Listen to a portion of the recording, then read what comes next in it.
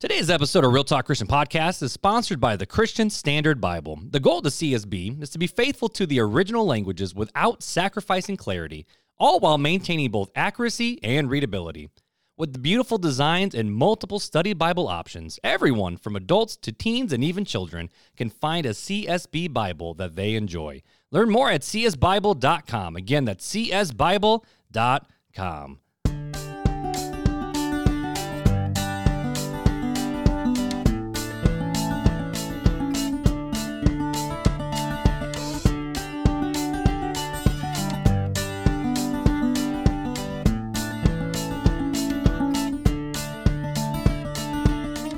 Welcome to Real Talk Christian Podcast, where we drink coffee and have real conversations on faith, culture, and society. I'm your host, Chris Fuller. And I'm tired.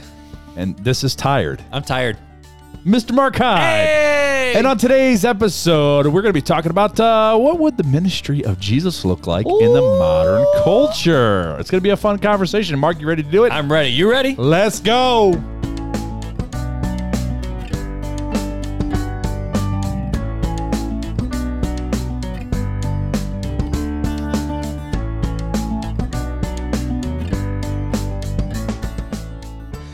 Sleepy time again. I was trying to throw you off a little bit, and you just rolled my friend. See, this last week we talked about learning a language. I did not learn a language. I did not learn the English language. But either way, we are back, my friend. We are ready. Dude, we're drinking out of some really cool cups. Can we talk about the cups? Let's talk about the cups. These are your cups. I did not bring a mug. Why would you? You come to my house. I've got like a billion of them. Anyways, that's actually very true. That is not an understatement. These cups came from the Ark Encounter. I love it. I'm hiding people can still see it on YouTube. And so this is what they look like before hot liquid. And then, Mark, you want to show them what it looks like after hot? After. Look at the color. So that's the Ark. And then the little rainbow. And yeah, so you can't see any of that until you put hot. It's funny because I made the joke because you're like, hey, dude, I got this new one from the Creation Museum. I'm like, dude, awesome. What do they change colors and show the rainbow? And you're like, actually? Yes. I'm like, I got to see this. The only thing is because they're color changing, they're not dishwasher safe and you can't soak them. So I have to hand wash these. Really? But I didn't realize that you couldn't. Okay. Well, I mean, it makes sense. When you do that, you like overheat it, I guess, and it like destroys it. So when you guys were at the Ark Encounter, did you guys also do the Creation Museum? Did you do both of them? Oh, yeah. With all three kids? So we got there on a Thursday night, got into town. Friday, we did the Ark Encounter. Saturday, we did the Creation Museum. Sunday, we did the, what was it called? It's a Newport. I think it was Newport, Kentucky, aquarium, and then we drove back on like on an Monday. Actual aquarium, yeah, or like a real. Oh, okay. Like nothing with Ken Ham. No. This is just a real aquarium. I don't know why Homeboy doesn't have an aquarium yet.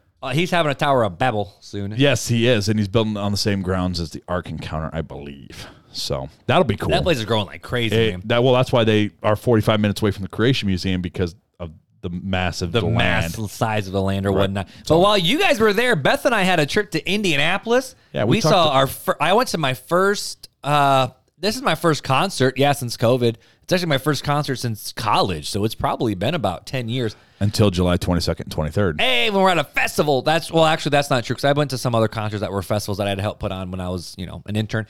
But no, Beth and I went and saw Ben Rector in Indianapolis. But the cool thing was, Ben Rector put on a stinking show, but I planned nothing for this weekend.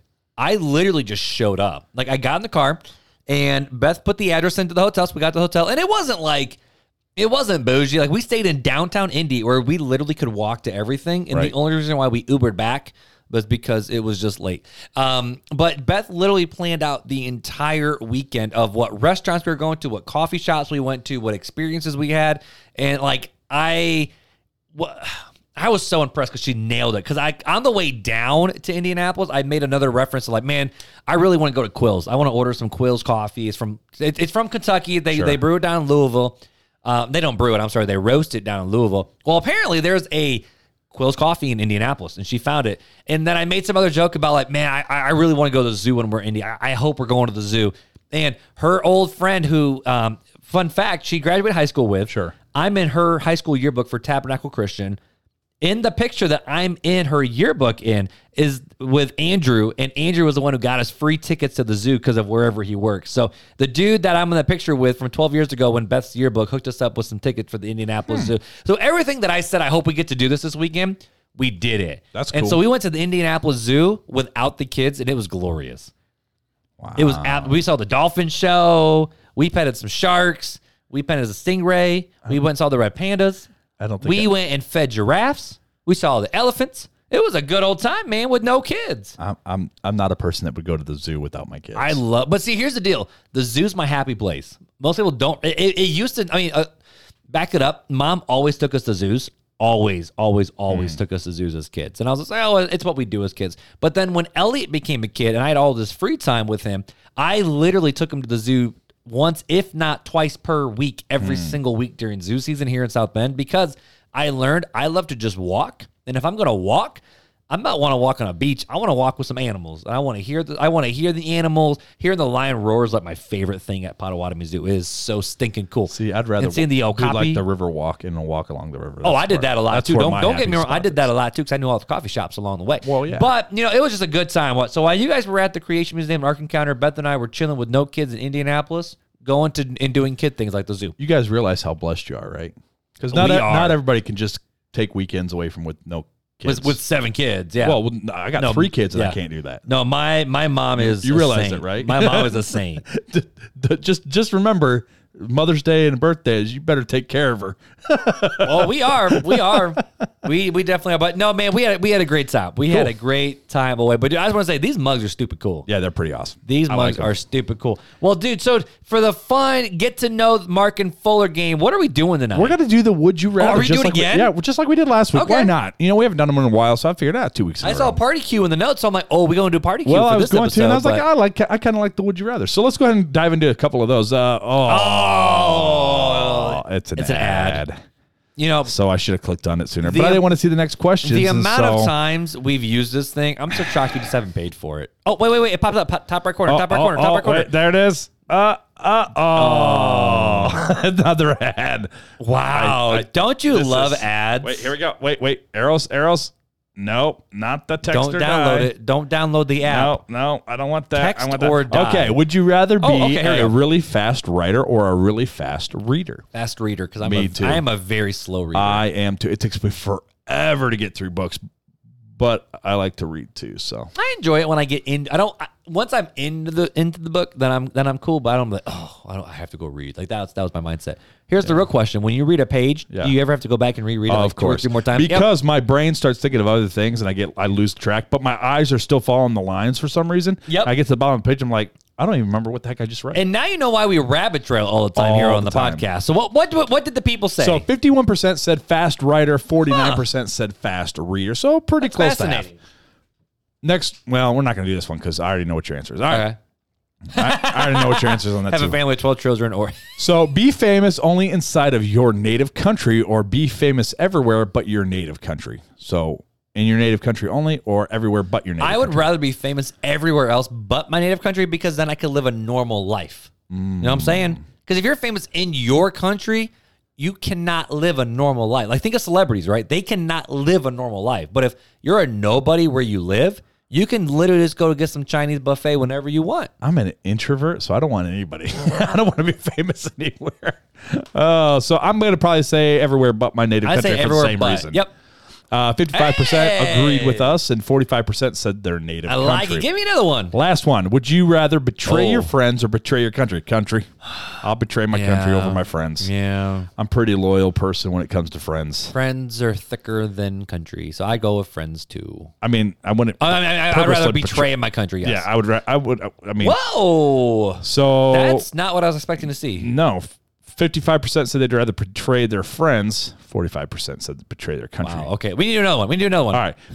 Be eaten by a zombie or be burnt at the stake. Burn me at the stake. Why are these even questions? It's better than the last week's of the would you rather eat humans the rest of your life or starve to death? How bored are the creators of the app where it's like, okay, what can we do that is so gross? Zombies? You want to be eaten by zombies, burn bro, to or death? burn at the stake? Like, I'd rather be burned at the stake.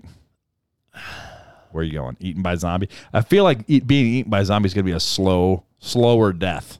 and more painful? I don't want to say either, but I'd rather I'd rather not be eaten by a zombie. So hit the bottom one. All right, so we're gonna go with that. 51% said be burned at the stake. Can we do another one? I want to see if there's a happy one. Hey, okay. Be a billionaire or know the truth about aliens. Give me the money. Yeah, me too. Give me the money. 81% said the money. I had to have a conversation with my 8-year-old to convince her that aliens I don't think are real. Oh. But she's like, but my friend's mom said that they saw this, and then they saw a bright orb in the sky. Right, and I'm like, guys. You guys know there's satellites. There's satellites, there's planets, there's airplanes. There's, what are they called? The little helicopter things. Drones? Drones, there. Thank you. There's lots of drones. I don't know why it's late and I'm tired. I feel you. Oh, so you're the tired one, not me. This time. Right. This time. But yeah, I had to have a whole conversation with my 8-year-old to try to convince her that aliens were not real. You should have been like, they are real and they suck your brains out. Man, trying to convince your kids of something that they heard elsewhere, they're like, no, Dad, you're obviously wrong and the idiot. This random person that I don't know who said that they know this. Who smokes crack said Dude, this. like, okay, our 10-year-old, like, she literally, like, one time, like, she asked a question. Beth and I both answered about driving. She goes, well, will my teacher teach me that? And we're like, what do you mean will your teacher teach you that? You just don't want us to give you the right answer. And so we're like, come on now. Like, we gave her an answer of like, no, this is really how it works for driving. It's about driving, about like how certain ways work with like right. I think that might have been about, I don't know. We'll pretend it's like about right of ways, right? Like, oh, no, the person to the right has the right of way unless you obviously beat him. Well, is that what my teacher's going to teach me? Or are they going to teach me something different? We're like, what do you think we're doing? Lying to you? The question is that if you all, at a 4-way stop, if all 4 cars pull up at the same time, who has the right of way? The person who goes first. The bravest one. The person who goes first.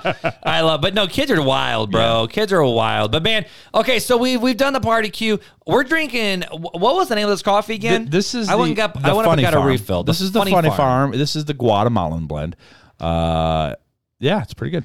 So I will say this. Okay, so we drank this coffee last episode. I'm drinking again. I'm not. I'm drinking the LaCroix Mango. This stuff is... Oh, you gonna have LaCroix burps this episode. I will say this. This coffee is thick. Like 3 C's full thick. Body. Like it is full body. Like literally, like I... Mark, you don't know how to spell thick if you're spelling it with 3 C's. You spell it with three C's.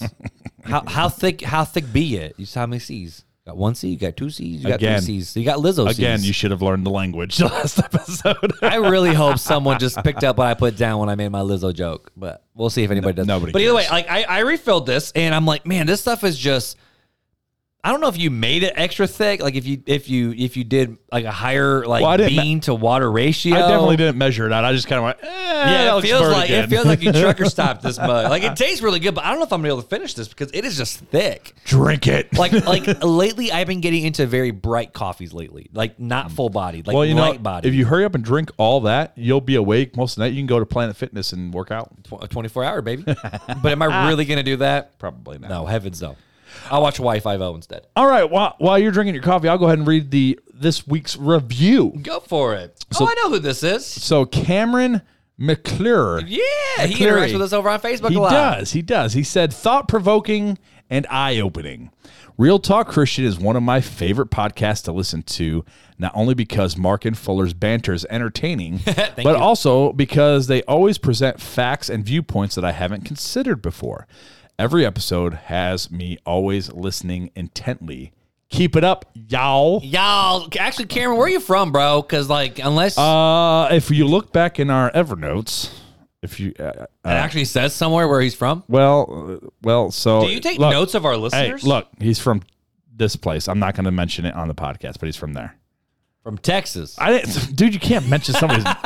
It's just a state. Dude, Texans are proud of their state. Wow. If we did not say he's a Texan, how do you know he'd be offended. How do you know he wants people to know where he lives? Because he's a Texan. Yeah, but now they can look up his name and where he's from, and they're proud of that fact. Wow. My daddy's I'm from Texas. I'm sorry, Cameron. I didn't say it. Just remember that. So when the lawsuit comes, it's for Mark Hyde. Mark with a C. We'll send it to LegalZoom. We'll send it to LegalZoom. No! Timothy Mark Hyde.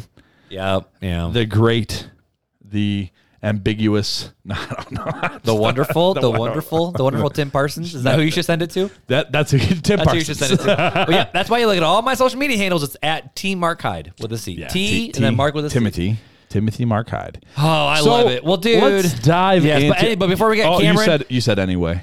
Dang it. But anyway, Cameron, reach out to us. We'll get you that mini swag back, homie. He's already on the list. Oh, well, hopefully you've already gotten it. You're By this welcome. point, I hope you got it. You're welcome. All right, dude. So All right, anyways. set up this conversation. Like, So like seriously, this conversation actually came from we asked a question in the Facebook. oh, is that where this group. one came from? Okay. And it was like, hey, what episodes would you guys? We did do this every once in a while because Mark and I we've run out of content to think of. well, and we want to involve the people. Heck yeah, we want to talk about what you want to hear. Which I about. will say, we've kind of left Instagram community to come to the Facebook group community a little bit. We still hit up a little bit, but anyways. we do. But anywho. So the question came of what would Christ and his ministry look like in like modern day culture? I'm like, that's That's a right. really Because good it was like, question. would Jesus do TikToks? Like that was part of the question. TikTok and I remember Facebook. that now. Yeah, so I was like, that's a really good question. That's some good content to talk about. So we're gonna go ahead and would Jesus drop it like it's hot? That's what we're going to go ask ahead and talk about that today. And I'm going to quickly lay out a couple things, right? Lay out Okay. the groundwork. And then from there, it'll be a conversation. We can build it from there. Okay, so let's do it. So the first question I would ask is, what were the attributes of Jesus 2,000 years ago, right? Because you can't know until you understand who Jesus is and his attributes. How could you know what he'd be like in his ministry in this culture today? Oh, that's fair. That's fair. So his attributes, and these are only some of the ones I thought of off the top of my head. These are not all of his attributes. So don't be like, well, you forgot this one, or what about this one? This is just a snapshot. 30,000 foot view. Loving, compassionate. He was a servant, gentle, speaker of truth, forgiving, prayerful, and humble. So what do those attributes look like when we actually mention those? So loving, I would say John 15, 9 through 17 says, as the Father has loved me, I also loved you. Remain in my love. If you keep my commands, you will remain in my love, just as I have kept my Father's commands and remain in his love. I have told you these things so that my joy may be in you and your joy may be complete. This is my command, love one another as I have loved you. No one has greater love than this, to lay down his life for his friends. And that's really when I want to focus on verse 13 there, because Christ laid his life down, not just for his friends, but for all of us. He paid the debt that And now we couldn't I pay. am a friend of God. Yeah, sure. You know I'm that a song? friend There of it is. God. I might be going to try. Yeah. So you are my friends if you do what I command you. I do not call you servants anymore, because a servant doesn't know what his master is doing. I have called you friends because I have made known to you everything I have heard from my Father. You did not choose me, but I chose you. I appointed you to go and produce fruit, and that your fruit should remain. So whatever you ask the Father in my name, he will give you. This is what I command you, love one another. So the next attribute, he was compassionate, right? Matthew 14:14 says, when he went ashore, he saw a large crowd and had compassion on them and healed their sick. So this is during his ministry. Yeah. This happened a lot. It always talked about he had compassion on these people. He had compassion on these people. He felt sorry for them, and so he went and healed them. He fed them. Like He I think, ministered to yeah, them. like Jerusalem, like he wept over the city. All the time. So this is just like a quick stat. Matthew is filled with times where it says, and he had compassion on them. And Real men don't cry, but Jesus did. So what does that have to say? Exactly. Ooh. So Jesus was a servant. Matthew 20:24 through 28. When the 10 disciples heard this, they became indignant with the two brothers. Jesus called them over and said, you know that the rulers of the Gentiles lord it over them, and those in high position act as tyrants over them. It must not be like that among you. They're talking about who's going to be the greatest, basically. On the contrary, whoever wants to become great among you must be your servant, and whoever wants to be the first among you must be your slave, just as the Son of Man did not come to be served, but to serve, and to give his life as a ransom for many. So again, Christ, we always hear of Christ the suffering servant, right? That's a big Suffering staple servant came out of Isaiah, the prophecy from there. Isaiah, right? Yeah, Isaiah Which 53. that was the prophecy that Jesus read in the temple. Yes. Right? Yep. Yeah. Yeah. So Jesus was also gentle. Matthew 21, 1 through 5, he says, when they approached Jerusalem and came to Bethphage at the Mount of Olives, Jesus then sent two disciples, telling them, go into the village ahead of you at once. You will find a donkey tied there with their colt. Untie them and bring them to me. If anyone says anything to you, say that the Lord needs them, and he will send them at once. This took place so that what was spoken through the prophet, which was Isaiah, might be fulfilled. Tell daughter Zion, see, your king is coming to you gentle and mounted on a donkey and a colt, the foal of a donkey. Mm-hmm. Which King Jimmy says something different. I wasn't ready for that one. A little humor, right? But all right, so Jesus was also the speaker of truth. Like I said, I'm kind of going through this. This is just the groundwork. We're just laying the groundwork. So don't doze off on me, especially if you're driving in the car. John 1:14 through 18. The Word became flesh and dwelt among us. He was a speaker of truth. The Word became flesh and dwelt among us. We observe his glory, the glory as the one and the only Son from the Father, full of grace and truth. John testified concerning him and exclaimed, "This was the one whom I said, the one the one coming after me ranks ahead of me, because he existed before me. Indeed, we have received grace upon grace from his fullness. For the law was given through Moses, grace and truth came through Jesus Christ. No one has ever seen God, the one and only Son, no one has ever seen God, the one and only Son, who is himself God and is at the Father's side. He has revealed him." Man, tongue twisted. So Jesus was forgiving. Matthew 18:21 through 22. Then Peter approached him and asked, "Lord, how many times must I forgive my brother or sister who sins against me? As many as 7 times?" And Jesus replied, "I tell you, not as many as 7." Jesus replied, "but as 70 times 7. Jesus preached forgiveness, right? He came and forgave us of our sins, paid that penalty. He was very forgiving. Jesus was very prayerful. The Gospels even going back to forgiving, you see Jesus with the woman who was caught in adultery. Oh, you yeah. see Jesus with the lowly, the outcast, the leopard, Right. the person struck with leprosy. Like, you see those people, like Jesus went to them. Sure. To forgive their sins. The man Right. who was and blind from birth, lame. Right. Well, the lame guy who Forgive your sins. And, yeah. Right. Okay, I could heal you, but I could forgive you of your sins. Go and sin no more. That's what exactly sent the Pharisees in an uproar. Yeah. Jesus was also prayerful throughout the Gospels. We see Jesus praying all the time.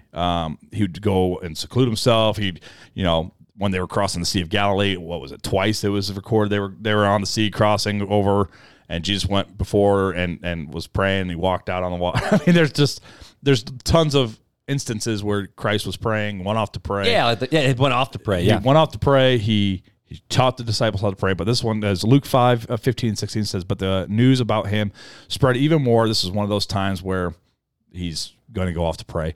And large crowds would come together to hear him and be healed of their sickness. And he often withdrew to the deserted places and prayed. Often. That's where he often did that. And then Christ was humble. Matthew 18:4. Therefore, whoever humbles himself like this child, this one is the greatest in the kingdom of heaven. So obviously, Christ preaching this, he is. Yeah, and in Philippians 2 is even talking about that. Have the same mind as Christ Jesus, who humbled himself, took on the form of a man. Right. Yep. So yeah. So that's the groundwork, right? So those are some of the attributes, and we can constantly go back and look at those attributes. And like I said, they're not all the attributes; just a quick snapshot of some of the attributes. But let's use those as our baseline. Yeah, right? because That's if we're asking the question of what would Jesus do in today's culture, and what would it look like for Jesus to live in today's culture, if God is the same yesterday, today, and forever, and that's what made Jesus who Jesus was at his core back in the day, that would be his core today. Well, based off his teaching, that's who he was, right? Yeah, exactly. So that's the baseline of what we can now move forward in the actual conversation. What would his attributes look like in today's culture? Like, what would it? I mean, obviously, I think it'd be the same. I mean, you see Jesus having a lot of compassion. Right. You see Jesus having a lot of sympathy. You see Jesus showing a lot of love and grace, but then you also see Jesus going ham on the people who need to go ham. Sure. Now, I think the one thing that's a little different that we need to understand is Jesus stepped into a culture that was like the Israeli culture, which all followed Yahweh, but then there was preventative measures to keep people who are on the outside, and those on the inside. And so part of me wonders, okay, back in that culture, it was Israel. They were trying to follow Yahweh. So Jesus went to the people who were considered unclean to appear before the temple to worship God. And rather than having to go to the temple, Jesus said, I'm just going to go to you. But so I don't know if that completely correlates into today's culture, though. So don't we kind of do that today in some aspects? I think Christianity as a whole. As a whole, I would say, yeah, there are roadblocks that we put in people's like because the cross is supposed to be foolishness to the Greek and a stumbling block to the Jew, but it's supposed to be the cross that's a stumbling block. So they went to the synagogue, right? You had to find God in the synagogue, and Christ like, no, I'm going to come to you. Yeah. Don't we do that? Well, you got to come find Christ in the church. I do struggle with that. Like when I hear, what I mean? like when I hear pastors talking about like, oh, a good like invite a friend, how to Invite follow a friend. Jesus, just come to church. It's like, well, the church is supposed to be the gathering of the saints to go out and do the work of the ministry. Well, it's the gathering of the saints for what? For the growing edification. Of Growing the believer. edification, right? That's why we gather as a And then church. we go, we reach out. But it doesn't say, oh, bring all your lost friends to the church, because that's not what the church is for. We've had this conversation. Right. So I think that we kind of paint ourselves in the same corner somewhat, right? But then I also think of like a fundy, right? Sorry, you're not wearing a suit and tie. We had this conversation too. You're not wearing a suit and tie. You don't belong. You can't here. walk into this building. Yeah. So, But you got to dress your best for Jesus. which is something you had to dress a certain way. You had to wear a certain thing to go to the temple, right? To meet God, and you had to have, and we do this still, right? How many times have we talked about? Well, I want the pastor to pray for me. But are you praying for yourself? Like you have a direct relation. So there's. I'm not saying all Christianity, right? I'm just saying there's correlations that I could still see some of that culture, even in today's culture. And sometimes I think we get a little. I'm trying to say this the correct way. I think a lot of times we've put the American dream for comfort and for freedom and for. We just want to worship in freedom, and you stay over there, and we do what we want to do, rather than us going and impacting culture. And the terms of like when you see Jesus, what did Jesus do in the culture? He went to the lowly, he went to the sick, he went to the lost, he went to those that were trying to find their way to Yahweh, but were being prevented in doing such. And a lot of times, I think people go a little too far and say, oh, well, Jesus goes after these people. Well, it's like, okay, did Jesus go after those people, or did he go after people that were trying to already get to Yahweh? I think that Christ went out and proclaimed the kingdom. Right. Right. That the kingdom of God is here. That he proclaimed the kingdom wherever he went. It wasn't specific people. He knew, obviously he's God, right? So he knew he was going to meet specific people more than likely. Right, 100%. And so, well, yeah, you think of the blind man who sinned, him or his parents. Jesus said none, but just so that the Son of Man be glorified. What was his command to the disciples? To go out and to proclaim to all nations, right? Not to certain select people. Preach the gospel to all Not creatures. to find certain groups or certain, and I think that we also have that problem too, where we're like, oh, I need to go and I'm only going to preach and protest at the abortion clinic, or I'm only going to preach and protest at the gay pride parade, or I'm only going to, rather than, no, we should be preaching and proclaiming the kingdom throughout our daily lives. And every person we meet, we may not always say it, but our lives should show it, right? That ambassador, right? We don't just pick and choose the groups that we do that to. We live that. We live that ambassadorship. And I get that, one of the questions, we could be thinking of is like, okay, well, if Jesus showed up now in the modern culture, would the church even recognize him? We asked that question with the Pharisees, right? And because we look at the Pharisees and they're like, oh, this guy comes, he shows up, he's doing miracles, he's doing all this messianic stuff, and he's proclaiming all the things, and the Pharisees trying to shove him down and keep him quiet and all these different things. But a lot of times, I feel like sometimes we throw the Pharisees under the bus too fast. But we'd never be like them Pharisees, and we are exactly like that. Because let's think about it though. Let's say we're living our religion, right? Sure. And then all of a sudden, Joe Schmo shows up, and he goes, think of like Mormonism, right? And all of a sudden, it's like, no, I have this message from God, X, Y, and Z, all these different things, and people start following him, and we're like, no, this is the truth. This is the truth. We're trying to pull people back into our faith and our religion.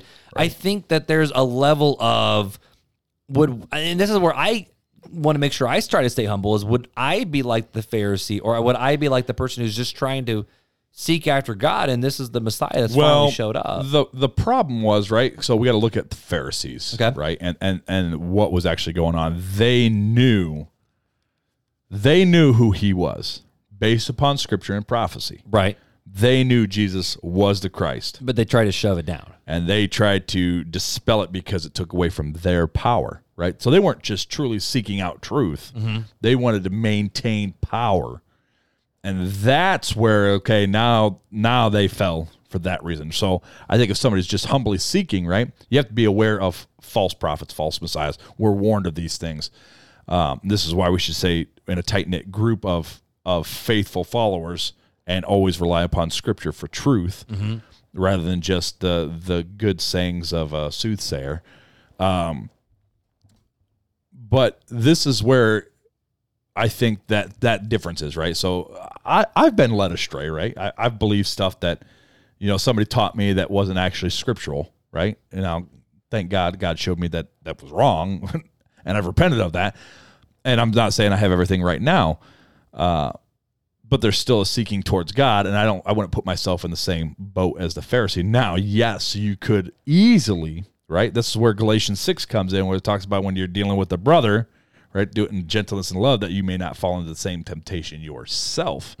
So we have to be careful of that, right? Because we could just as easily become puffed up with our pride and power. And I mean, even real talk, we talk about this all the time, how we could get puffed up by the stats and the numbers and this or that. And we're at a we were invited to a major music festival. Yeah, and it's invited. It's exciting. It's exciting, very but exciting. it's also, we got to try to keep it humble. But we got to be humble about it, right? And we got to constantly say, no, it's all God. It's all God. And we're along for the ride. And that's where you'll hear me say that a lot, especially on this podcast.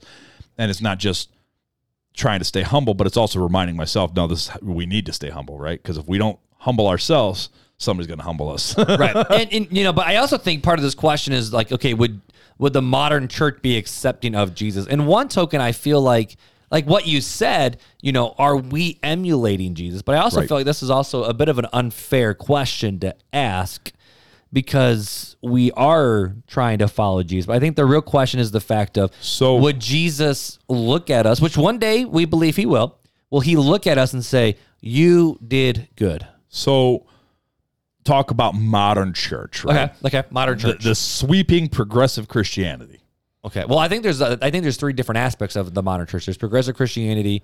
There's I would say conservative evangelicalism, where it's the way that we're used to doing church. I would even put like Eastern Orthodox and Catholicism in a different category. Fundamentalist. That's more liturgical. And then you can throw funnies into there too.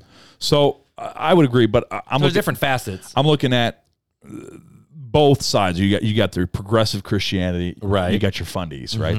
There's two sides to this big massive coin, right? And this there's question, there's right? the love and acceptance side, and then there's the wrath and holiness side. Would a fundamentalist accept a John the Baptist, a Jesus who slept outside, who didn't wear their Sunday best? Would a fundy accept them, right? This is, a real impactful song. Todd Agnew had a song called My Jesus back probably 10, 15 years ago. Man, I haven't heard Todd Agnew in a while. Yeah, so it was as, would my Jesus be accepted at my church? Was blood and dirt on his feet stain the carpets, And it was true. It was speaking out against the fundamentalist side of things of we care more about the building, we care more about the dress, we care about how you present yourself in that fundamentalist spot.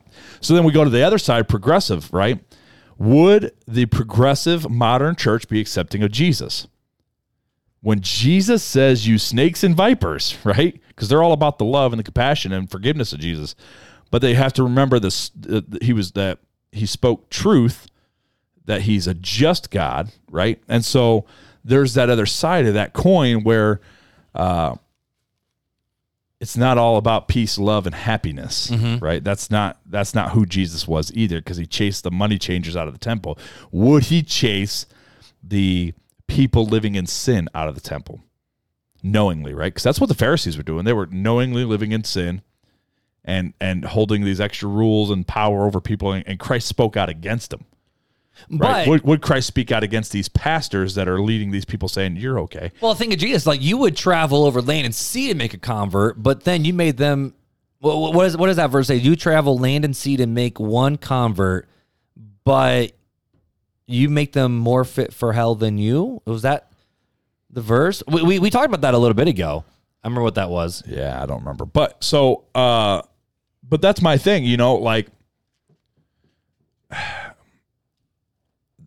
it's hard to say, I would consider us compared to, if you're putting us in three categories, right? I'm going to call it. Before I forget, the verse was Matthew 23:15, where it says, "Woe to you, teachers of the law and the Pharisees, you hypocrites! You travel over land and sea to win a single convert, but when you have succeeded, you make them twice as much a child of hell as you are." Yeah. So, Ouch. if we're sticking to three categories of Christians, right? Your fundy, your evangelical Christian, and I'll call the evangelical moderate, right? Okay, yeah. So we'll go fundy, moderate, progressive. Okay. So, moderate kind of sways. It can sway back and forth. We could be a little bit more progressive. We could be a little bit more fundy, depending on your upbringing and stuff like that. I would say, you and I are pretty middle. You maybe tend to lean maybe a little bit more progressive, and I lean a little bit more fundy. No, I'd agree with that. Yeah. And not that we're like way over on those sides, but we're pretty much middle, but we're kind of like this. No, right? I'd agree. And so, I think that's healthy, and I think that's why that's where the conversations come up. Right. We're not trying to be a silo. Right, exactly. But I think I would like to believe that the moderate Christian would be accepting of Jesus and be like the disciples of really just seeking truth. But I worry about some of the progressive Christians and the fundamentalist Christians. Would they? That's a good question. I think that it's a very fair question if we really self-examine motives. And when it comes down to the motive of yourself, right? I don't want to put people in categories as much as we have, but we have. Right. But if we don't self-examine ourselves, and what are our motives for wanting to follow Christ? Well, I think we could go one of two ways, right? If it's selfish motive and I just want to check off the boxes like we talk about, then no, I don't think we'd be accepting of the real Jesus. Right. And even with that, on the progressive side, yes, I do think that we need to be kind and love our neighbor, even if they are our enemy. Yes. And even if someone they live a completely different lifestyle than we think is what's true, we still do need to love and respect them because they are made in God's image. Yes. But we also see Jesus calling out sin for what it was. Right. But loving the person in the process. Like there's actually someone who, we're part of the Upwards program, right? Upward Soccer program. There's a little kid who's actually, this is his second year in a row being on Elliot's team. And he has, his mom is, like she's a lesbian, has married her partner. And we're trying to love the snot out of this family. Sure. And she grew up in a Christian household. Her dad's a pastor. And I would say in a church that we would both, like a type of church that we would attend in a different area. And she grew up following Jesus and knows the truth. Now, she believes that, being gay is scripturally and biblically okay. But, for us, like Beth and I are having like the struggle where it's like we need to love and honor and respect you. But at the same time, we need to stand firm in what we believe. And I think Beth does. Beth has a lot more interactions with her than I do just because of being moms and, hanging out on the soccer field and going to the playground afterwards and stuff like that. I'm busy coaching. But, we're trying to love this person and go, yes, we disagree with you. We believe this is what the truth is.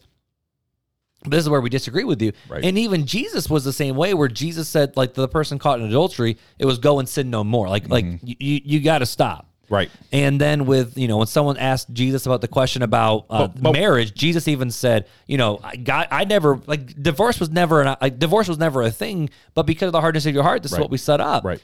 And the fact of, when man was first created, God created them male and female. So even Jesus talked about the family unit and the family dynamic. Well, and you have to be careful, right? Because, yes, we're supposed to love, but we can't overlook sin, right? We can't say, okay, well, being gay is okay. Right. Because it's not. It goes against when God says it's an abomination unto the Lord, that's a really bad thing, okay? Right. And that's for all sin. That's not just for, being gay. It's for pornography. It's for whatever, lying, stealing. Whatever. Looking at lust. Sin's not okay. No, sin is sin, and it's not okay. And we should always be willing. If you call yourself a Christian, you have to be open that you got to be called out on your sin, right? And this was I want to speak into this because most people don't speak into this. A lot of people, like I read a lot of articles about is homosexuality approved in the Bible? Because one of the main arguments is, and I read this every time, is Jesus never said anything against it. Now, it's hard to make an argument from silence in terms of, Jesus talked about the marriage. So since he left it was silent about this, and therefore that's truth. Now, Jesus did talk about Adam and Eve and the creation mandate, and that was talking about divorce and leaving your father and your mother. But some people are like, but Jesus had an opportunity to speak out against homosexuality, but he never did. But we also forget to look at the culture. He was speaking to a Jewish culture that already believed that being gay was an abomination. Right. I don't want to say being gay, but the homosexual lifestyle, living in the lifestyle, is an abomination. So therefore, Jesus wouldn't understood, right? It was understood. Jesus wouldn't even need to speak into it. It's almost like if someone looked at us and said, "Hey, Mark Fuller, you guys never talk about murder in your show. You guys never asked the question, is murder okay?" We're like, because we all know our culture. The baseline is it's not okay. So why are we even wasting our breath on it? Right. Now we talk about other aspects, like are these things murder? Right. But there's certain parts of our aspects of our culture that we don't even need to speak into because everyone knows that it's true. We don't have to have a whole episode on why rape is bad, right? It's bad. Well, the Bible never says exactly, that it's bad. And it's like, well, it's kind of implied when Jesus goes to look on a woman to lust after her is committing adultery in your heart, which is a sin.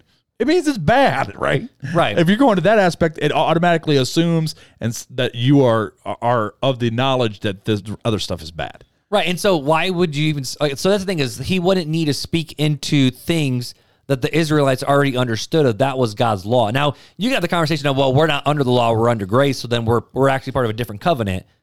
But it wasn't at the time to the people who was speaking to. And that's, again, like you just said, you have to read it for the not just us, right? Because we are a different culture. 100%. But who was the culture that this book and these books were written to, and what did they already believe? Jesus, and that's the thing is Jesus, whenever he was... Now, Jesus did interact some with Gentiles, but I would say 99.9% of the people he was talking to were Jews. They were Hebrew Jews living in Galilee, in Jerusalem. Who was the first major player to the Gentiles? First major player? Player, yeah, like the person that God had chosen to send out. Oh, Paul, right? The Apostle Paul. So not Peter, not John. No. And the Apostle Paul was dealing with Gentiles. Peter mainly and James dealt with the church in Jerusalem. And if you really look at the culture that Paul is speaking to, he speaks to those things, right? He speaks to the it's not good for a man to lie with a man. He's dealing with these issues throughout these churches where they're having these issues because they're Gentiles and they don't know any better. Right. And so that's where you see in Paul's letter, Paul's dealing with these things. And people want to use the argument of, oh, well, Paul didn't really know. Because people say, well, the word homosexual wasn't even invented until later, which is true.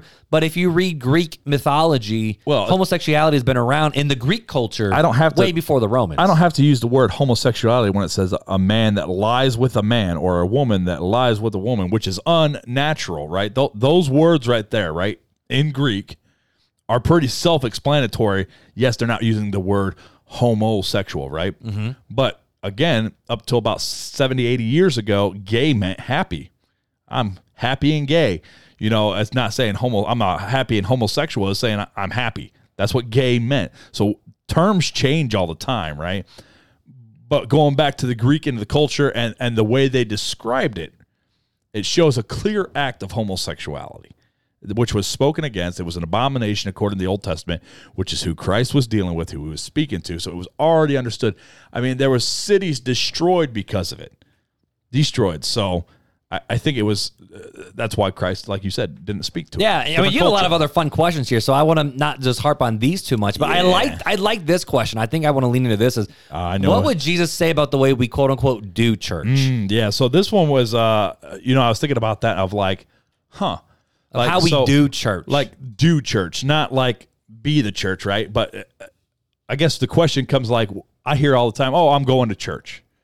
Hey, the church got this function going on. This is what the aspect of what church is, how it looks like, how we relate to church in modern culture. Mm-hmm. Would Jesus speak against it?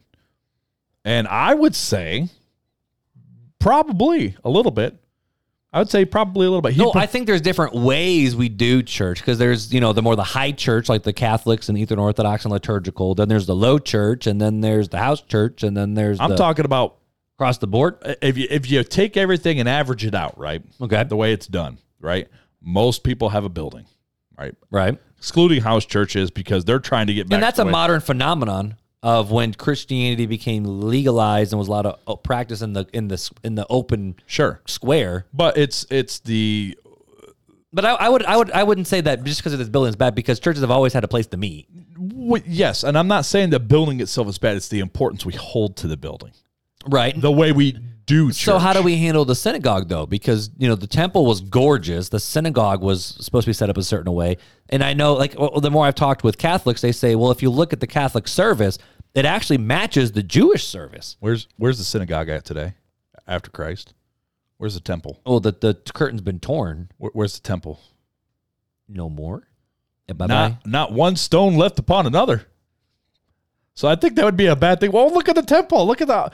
Yeah, well, God doesn't dwell there anymore, Right, because the curtain's veil's been torn. The temple has been destroyed, right?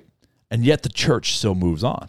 So the importance of the building is there's no reason for it. The reason why the temple was so important, the things that were laid out in the temple, was because that was a certain way that God had set Israel apart. Mm-hmm. But that curtain, that veil has been torn. It's not that way anymore, right? And now the Bible says we can go boldly before God. We don't Right. need to have a priest go on behalf of us. We don't, because Jesus is our great high priest. Sure. We don't need to have, these sacrifices, because Jesus was the sacrifice. Right.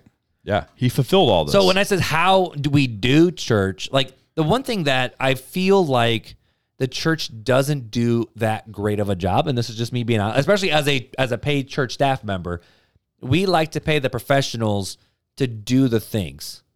So that way the congregants are the parishioners, and they kind of just sit and are ministered to. Now, I was reading about the way the church was set up the way that it was. And the reason was because not everyone was literate, and it was a culture where everyone had to work together to do stuff to make just society work. Sure. And we're a lazy culture. But let's look at the culture today, Okay. right? We're talking about, would Jesus speak against the way we do church in this day and age, in this culture, based upon his attributes, right? Going back to the attributes of loving, compassionate, serving, gentle. I don't think we're very well at these things as a church as a whole, right? Yes, there's pockets, there's certain congregations that are good at this, but are we loving as a church? Are we compassionate as a church? Are we serving as a church? Are we gentle as a church? Do we speak truth as a church? Do we forgive as a church? Do we pray well? Are we humble? I think as a church, corporate body, whole culture, That we've been struggling with that. I think we are too self-centered, and we focus too much inward and not enough outward and actually doing these things. And I would right? say the American church. Because I feel like the American church is different than the Chinese church, different than the Middle East church, different than the but South here's African the thing, church. right? So you got to speak to the culture you're in, Right. right? Then we're talking about like the Western culture, right? So now. I'm speaking to this because I am not involved. I can read about the Chinese, the Chinese church. Well, we're not. But I'm not a part of that culture. I don't understand that culture, and so I can't speak to that culture. I can speak to the Western American church. Mm-hmm. That's what I can speak to, and so that's what I'm speaking to of. As a Western American church, if we stood for truth, we wouldn't have the problems we have in society. If we were more loving, if we were more compassionate, if we served well, if we were more gentle, if we were more forgiving, if we prayed more, if we were more humble, we wouldn't have the issues that we have in this society. That's the thing. We have highest abortion rates, highest divorce rates, even in the church. Pornography struggles among church leaders. We have affairs and stuff going on within the church.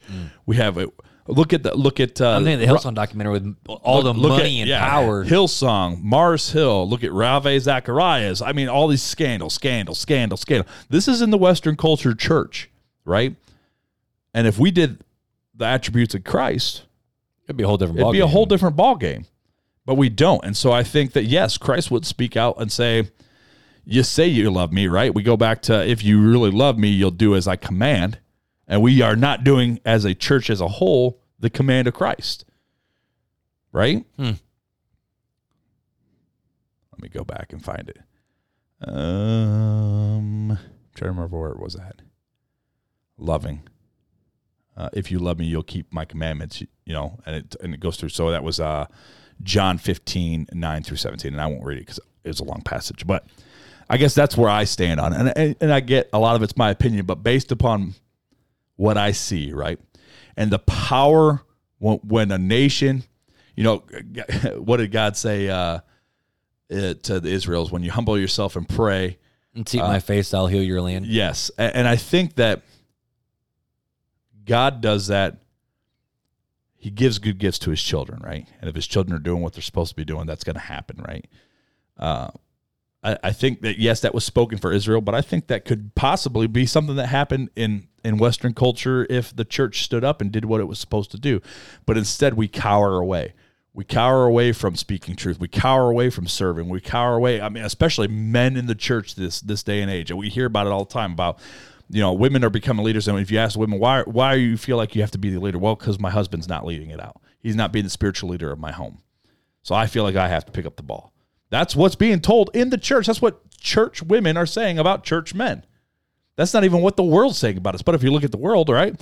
So we got the gay and lesbian march going on. You got church people sitting outside saying, you're going to hell, burn, burn, burn. Like, these are the signs that they're holding up, right? So they're speaking truth, and they're speaking truth in love, right? So yes, if they don't repent of their sin, we know what's going to happen, eternal damnation. But do you constantly just sit there and use that as a slam on them? No, that's not gentleness and love. No, people won't listen to that. Right. So I don't think as a church as a whole. Now, again, it's a blanket statement, right? The church, the way we do church, Western American Christianity, the way we do church, I don't think we do it correctly as a whole. Now, there are pockets, right? There are churches, there are congregations, there are people that do it correctly. I think, honestly, there's a lot of churches that do this well. It's more the fact of we just don't hear about them because they're doing it well. You know what I mean? I think there's a lot of little churches that are just living the best they can out of their community. Sure, but what does their community look like? South Bend, what does South Bend look like? So we got a lot of little churches around here doing it right. Right. But we have a lot of churches that don't. What does South Bend look like? Murder rates are up. Mm-hmm. Crime is up. Abortions are up. Divorce is up. So we're doing something wrong. We should be influencing, not being influenced. So that's and I agree, but at the same time, it's the hard battle of, yes, culture and society will change as the people start to follow Jesus. But at the same time, we also know that the world hates Jesus too. Sure. So I think that there's only so much that a Christian could do. And if we are doing our job in, loving others, which starts with loving your kids, loving those in your immediate little tiny circle, things can happen, but there's a lot of things that we need to do and we will have to see changed in order to do it. Christ was self-sacrificing, right? Right. How many of us are self-sacrificing? Oh, we like comfort, homie. How many of us don't want to put down the device to go out and reach people for Jesus? How many people don't want to stop watching TV? I'm raising my hand because this is me, right? How many people would rather have the comfort than doing what they're supposed to do? I'm guilty. This isn't just speaking. When I talk about the church, I'm guilty of a lot of this stuff. I'm not living and doing what I'm supposed to be doing as a ambassador to the world, right? I should be out there. I should be out there loving the snot out of people. And I'm not, because I'd rather be home because I'm an introvert. That's my excuse. Mm-hmm. I'm an introvert, so I really want to do that. I got to stay home and rest and relax and have some me time. I got to get me time. And that's not what Christ is telling us to do. He's saying, no, you've had enough of you time when you were living in the world. Now it's time for me time. Christ saying me time. You go out. You love the snot out of people. Because if you really love those people, you'd be scared to death of them that are scared to death for them, that they're on their way to eternal damnation. And you'd be saying, hey, man, I love you, man. Let me show you a better way. So what would Jesus, do you think, actually would he be doing in this culture? You know what I mean? Well, I think he'd be proclaiming the kingdom, just like when did you see Christ going, yeah, he had me time, but what was his me time? With the Father. With the Father. And then he did what? Went back out, right? Into the crowds. Yeah, and that's the thing is, like, I'm curious, though, because when we see Jesus' ministry, he didn't start till he was probably about 30 years old. So that's what's recorded, public right? ministry, right? So what did he do the first 30 years? Like, that's what I want to know. Like, what did he do? Because he wasn't out proclaiming the kingdom the first 30 years. Well, no, he had a forerunner doing it. Right, John the Baptist. Right, sure. right. But what was Jesus doing in the culture? Don't know. It wasn't. You know what I mean? It's one of those things you can't. You could speculate, but should you speculate? Because we don't really know. It wasn't recorded. I mean, he could have been doing it, but we don't know. It wasn't recorded. I don't know. I can't answer that. All I can do is based upon what was recorded and what was. I mean, because what did the apostles do? I mean, it doesn't give us everything that Andrew did, right? It doesn't give us everything that Matthew did. Well, no, because that's not the point of the Bible. Right. So, but we have what we have, and we have to look at what we have and what were they doing, right? They weren't sitting on their hands. They were going out proclaiming the kingdom. That's what they were doing. They were loving the snot out of people. They were trying to help them. That's what it was about. So, in my opinion, not to stay on this too much longer, but would Jesus speak against the way we do church? Yeah, I think American Christianity is a very self-centered, self-focused church, and I think he would speak against it. I might even broach the subject of maybe he'd call snakes and vipers, at least some of us. I'm not saying you or I. I'm just saying some of us in the church. But I think what we easily do is we point the finger like, oh, yeah, I bet you he called him some snake and vipers. Well, but the question is, we're called to internally reflect on ourselves too and go, what would Jesus say to me? And that's why we see in the Bible, like, the Apostle Paul was running his race well. And he even said, I am trying to run my race well. Imitate me as I'm imitating Jesus. Sure. And that's the life we're supposed to be calling to live too, is the fact of, are we running our race in such a way that, yes, we are bringing honor to God. Now, we can't be so focused on our own race that we forget about everybody else, because that means you ain't running your race very well. But what is the mandate, right? What's the race? The race is... What's the commands? Love God and love others. So where's the self-focus in that command? The self-focus is, are you loving God and are you so loving others? others? When he says run my race, what do you think that race is? I would say it's to honor God with everything you do. I think it's being the ambassador, right? It's not, well, I got to take care of me. I think it's, no, I got to love God and love others. That's the race. And am I doing that well? So here's the question then. How would Jesus interact with the things in our culture? Like so the now social we're getting media into and then the fun movies questions. and... So we've had these conversations, right? You and I. Yeah. And we try to navigate the best we can, right? And I think we've landed pretty well of the Instagram, the Facebook, Twitter, the TikTok. I have an opinion on that. Would Jesus use all those social media platforms? I think he would not, but I think the disciples would. I don't think he would. I think he'd be too busy actually interacting with people. I was going to say, I think if it comes down to it, we think they're great tools, right? You and I, being disciples of Christ, think they're great tools to use. I think we'd be the ones holding up the camera, recording and doing the go live things for him, right? Right. Well, not even just that, but it's more the fact of, okay, so you see the Apostle Paul writing letters, you see Peter writing letters, which they are using modern technology to interact with their church. Where did Jesus write? He didn't write nothing. No, because he was out doing it was his ministry. Disciples that were doing all the writing. Exactly. Yeah, so I would agree with you on that. Now, should we use these platforms to glorify Jesus? Absolutely.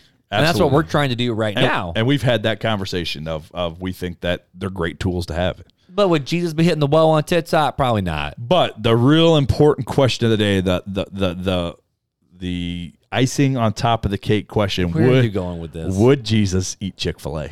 I'm just saying, would he eat Chick-fil-A? That dude even eat it on Sunday. He'd go Old Testament in the desert where he'd get 2 orders on Chick-fil-A on Saturday so we could have one Saturday and one on Sunday. That's the Lord's chicken. That's the way to do it. That's the way he'd do it. But he'd also part the line of cars too and walk right out. But would Jesus eat Chick-fil-A? I mean, chicken was considered clean, right? Would you think that he'd get a Chick-fil-A sandwich and then break it and multiply it and feed it to the 5,000? That would be awesome. That would be dope. Here's your Chick-fil-A special sauce. And here's some Chick-fil-A mac and cheese. Oh, here's your waffle fries with your honey mustard to dip. Oh, but we know that he's still a Jew who practiced Judaism. Sure. But I guess technically after he left, that's when the sheet came down with all the animals, and God told Peter, why are you calling unclean what I have called clean? But Jesus was a practicing kosher Jew. Sure. But that's not the culture he would be in today if he came today, right? Well, that's true. That's true. I'm just throwing it out there. I mean, all I'm saying is homeboy would probably be hanging out at Long John Silver's and Chick-fil-A. Long John Silver's. But he couldn't eat no pork, so he couldn't eat no junior bacon cheeseburger. He might go to McDonald's, get a fish fillet. Get that. I mean, technically anyone can eat the McRib because it's not really even real. Well, I was going to say, isn't most McDonald's meat just mystery meat anyway? It's so stinking true. Would you just eat a Chick-fil-A? So the next question, right? I had to throw in a couple fun questions. Yeah, you did. What type of entertainment do you think Jesus would do, like music, movies, books, recreational activities, vacations, etc.? He would play lead electric guitar in a punk pop band, and then he would watch The Chosen. He'd play in The Chosen. What are you talking He'd about? be in The Chosen. Like, I am the What chosen. type of entertainment? I mean, at the end of the day, it's hard because it's a whole different culture because Jesus was just out living life with people. Yeah, that's why I think he'd do whatever. I mean, they're fun questions, but I'm like, Yeah. I don't even know how to answer this. Like, what would Jesus do? Now, again, we don't know what Jesus Sure. did the first 30 years, but in the last 3, he was out loving people. Well, yeah, and so he's probably meeting at the coffee house, having a cup of coffee with people is what I'm guessing. He'd be hanging. I like how The Chosen did a lot of the artistic liberties where Jesus was playing with his with the kids. He was hanging out with the disciples because we only have a snapshot. Most of what we have in the Gospels isn't Jesus's early life. It was like the weeks leading up to the crucifixion. Right, a lot of Passion Week. Yeah. So I mean, these are fun questions to have, but I mean the real question, I guess I'll ask this question to kind of land the rocket ship. Because we're not landing the plane. We're not landing the plane. Hey, okay. Hey, Facebook group. We're landing the rocket ship today. How should all of this impact the way we as Christians live life today, right? After we've had this conversation of what would Jesus' ministry look like? Would he be happy with us? Would he not be? How should all this conversation impact how we live today? I like the way Andy Stanley put it. He said, if Jesus truly rose from the dead and we truly followed him, we would be doing exactly what he told us to do. And so if Jesus really did rise from the dead, which means that he really is God, that he really is who he said he was, therefore we probably should listen to what he tells us to do. We probably should do what he tells us to do. And what is that? It's to love God and it's to love our neighbor as ourselves. And to, and this is hard for me to say because I like my comfort. I don't like feeling, especially, it's funny, the older I get, the more I don't like feeling uncomfortable. Me too. To be honest with you. Like when I was a teenager, man, I was totally cool doing weird things. Dude, I moved to Florida with like 2 weeks notice. I just packed everything up and moved. Like, I was like, whatever. Then now it's like, no way. And the older I get, the more I have security. I mean, I ain't preaching to nobody but myself. The more I am secure in the fact of I have land that I own. I have a house that I own. I have cars that I have. Food I have on the job. table. And then it is very easy to go through the mundane. Now, at the same time, I don't think Jesus calls us to stop living and for you to stop being served. What side note? Do you think Jesus would be in the union? No, I already answered this. I don't think he would be. But he was a carpenter. He'd be in the carpenter's union, right? He'd be a carpenter, but he'd be non-union. He'd be He'd definitely be non-union. Union, for all the things they get right, they do twice as many things that they don't get right. Oh, goodness. So Jesus would have his own LLC doing his carpenter Probably. thing. He'd be self-employed. But, if... He'd be working for Menards. Save big money, yo. Get that rebate. That's bad. I love it. That's kind of blasphemous. Sorry. But, but if we're supposed to live the way we're supposed to live as Christians, we're supposed to do everything to God's glory. Right. So I think we're still called to not just give up our jobs because, even in Paul in 1 Thessalonians where it's like, some of y'all quit your job, sold everything, or you're just sitting waiting for Jesus to come back. Yeah. He who don't work, don't eat. So you have to take care of responsibility. Well, even Paul himself was a tent maker. Yeah. And Paul even said, I wish some of you guys were single as I would be. So therefore you could put more focus on the kingdom instead of having to focus on worldly things. So that's just a fact. Like we're called to love our wives. We're called to, or if you're a wife, you're called to love your husband. Or kids. If you're kids or, and the world's broken and it's messed up and it's not the way that it should be. All Paul was saying, you have more time. That's right, all 100%. And, we're supposed to love God and love others. And sometimes that means we're supposed to focus less on our comfort and more on going out and loving someone else. I think part of it also is the fact of we wouldn't look at anyone who's on the opposite side of any conversation as the enemy that needs to be won or we need to win the fight, but we're called to view that person as no. You're made in God's image. So therefore I need to honor and respect you. Even if you're my enemy, I'm called to pray, have compassion and pray for you. Right. But still win the argument. But no. But it is hard, but it's like, how should all of this impact how we live our lives as Christians? I think it's the fact of we're called to honor God with what we do. Right. We need to understand that we were not called out of the world, but we're sent into the world. As ambassadors. So therefore, having the gut reality checked of if someone would look at my life, would they say, yeah, there's something different about him? He follows Jesus. Okay, that makes sense. Right. And, a lot of times we like to put on the Christian facade in the show. And I try to be very intentional. I mean, look at me. I have like WWJD I wear every single day. I couldn't wear it for a little bit because I developed a little rash, so I couldn't wear it anymore. Or poison ivy. I take it off when I get poison ivy. Like that? Yeah, basically. But like I wear a WWJD bracelet. I have a explicit Christian tattoo. But am I letting those be the only reasons why people know I'm a Christian? Or do people know I'm a Christian by the way I talk, in the way I act, in the way I serve? Right.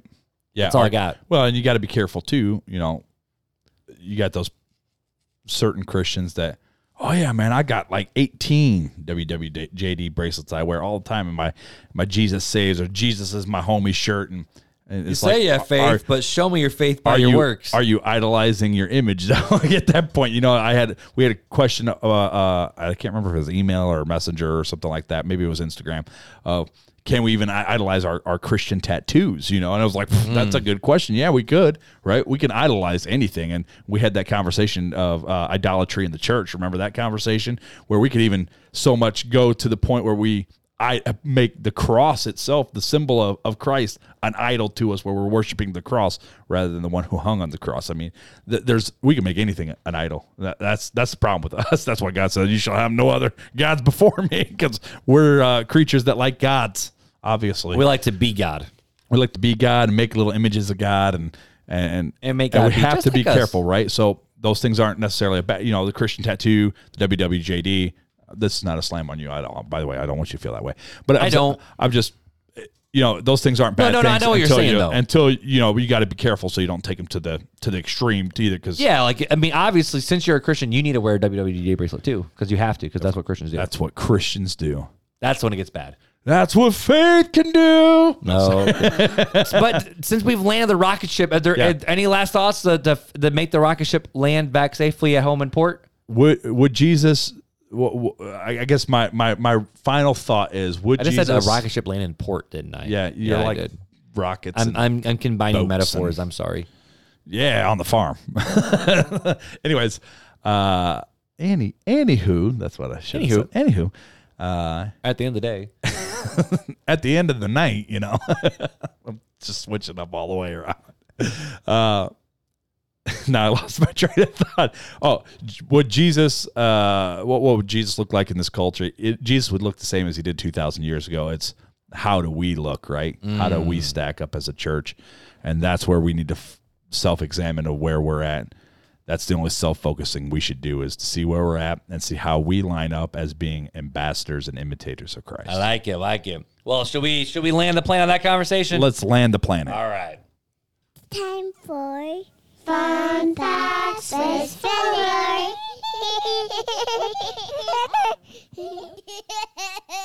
Sometimes when we land these planes and end these conversations, it's a little bit of a bumpy landing. It's like to the end. We hit the runway and we bounce a couple times. I love it, man. Well, dude, we are well over 100-something episodes in. We're over 100 reviews on Apple Podcasts, but please leave us a review over there on Apple Podcasts, or if you're on Spotify, leave a rating. But in all these episodes, you have not failed to give us a fun fact. So we have another one for So, today. my dude, what is today's fun fact to end the show? The fun fact of the day. Did you know that Europeans were scared of eating tomatoes when they were introduced? Scholars think... Man, them white people crazy. I'm telling you. White people crazy. Scholars think Herman Cortez brought the seeds in 1519 with the intent of the fruits being used ornamentally in gardens. Which is fair, yeah. By the 1700s, aristocrats started eating tomatoes, but they were convinced the fruits were poisonous because people would die after eating them. In reality, the acidity from the tomatoes brought out the lead in the pewter plates, and they actually died of lead poisoning. Fun fact. So people thought tomatoes were poisonous, but in reality... It was the pewter plates. Wow. Yeah, the lead in the pewter plates. They were dying of lead crazy. poisoning. The acidity from tomatoes. So that would mean... what else would do that? Coffee? Lemons? If you put coffee? Coffee, maybe. But like lemons, oranges, I don't know. That's hilarious. So tomatoes, and we know today tomatoes are a good thing for you. But people always construe it like there's always that big conversation of fruit or vegetable. It's a Because fruit. VeggieTales. It's a fruit. Yeah. Thanks, Bob. But think about it. I'm not a big tomato fan, but I will eat one on a BLT. I will eat one on a Chick-fil-A. A little salt. Deluxe. I don't really eat them apple. straight. I'm not a big fan of them they're straight. good. But think about it. No tomatoes. That means no ketchup. That means no salsa. That means no Yeah. pizza because you gotta have that, yeah. that tomato sauce. That also means no spaghetti and red pasta sauce. Oh, yeah. Like, think about it. If tomatoes were actually poisonous, our lives would be boring. Yep. And Jesus should just have already come back. Anywho. I like salsa. I used to eat salsa every So do I. night, man. Oh, I love it. Oh, But goodness. yeah, so if you guys Oh, enjoyed that also means no hacienda, by the way. they don't know who Hacienda is. But we do. Yeah. But yeah, go ahead if you guys enjoyed this this podcast. Go ahead and leave us a review if you wouldn't mind. Also, you can go over to YouTube and type in Real Talk Christian Podcast. Hit that subscribe button. Hit that little bell notification so you get the latest and greatest episodes. You can also reach out at realtalkchristianpodcast.com. Phone number 574-400-5352. Email is realtalkchristianpodcast@gmail.com. All the socials. We we're made it everywhere. pretty simple, my friend. So, We yeah. made it pretty simple. But- And don't forget to join the Facebook group that's happening over there in Facebook land. We keep growing that every single day, having a lot of conversations because we say we want to keep the conversation going. And we do over there in Facebook and also on Instagram. And don't forget, we will be at the Engetty Music Festival July 22nd, 23rd. in Southern Michigan at Lanitas. Yep. Lanitas, Michigan, July 23rd, 22 through 23. Learn more. Just hit our show notes. We'll have the link there in the show notes. But my dude, anything else before we let these beautiful people go? No, sir. I love it. Well, again, thanks for joining us in RTC. But until next time. Take it easy. Oh man, we had a hard time ending that episode right on time, didn't we? We did. But we're still talking. We are. Should we say bye now? Goodbye. Bye, friends.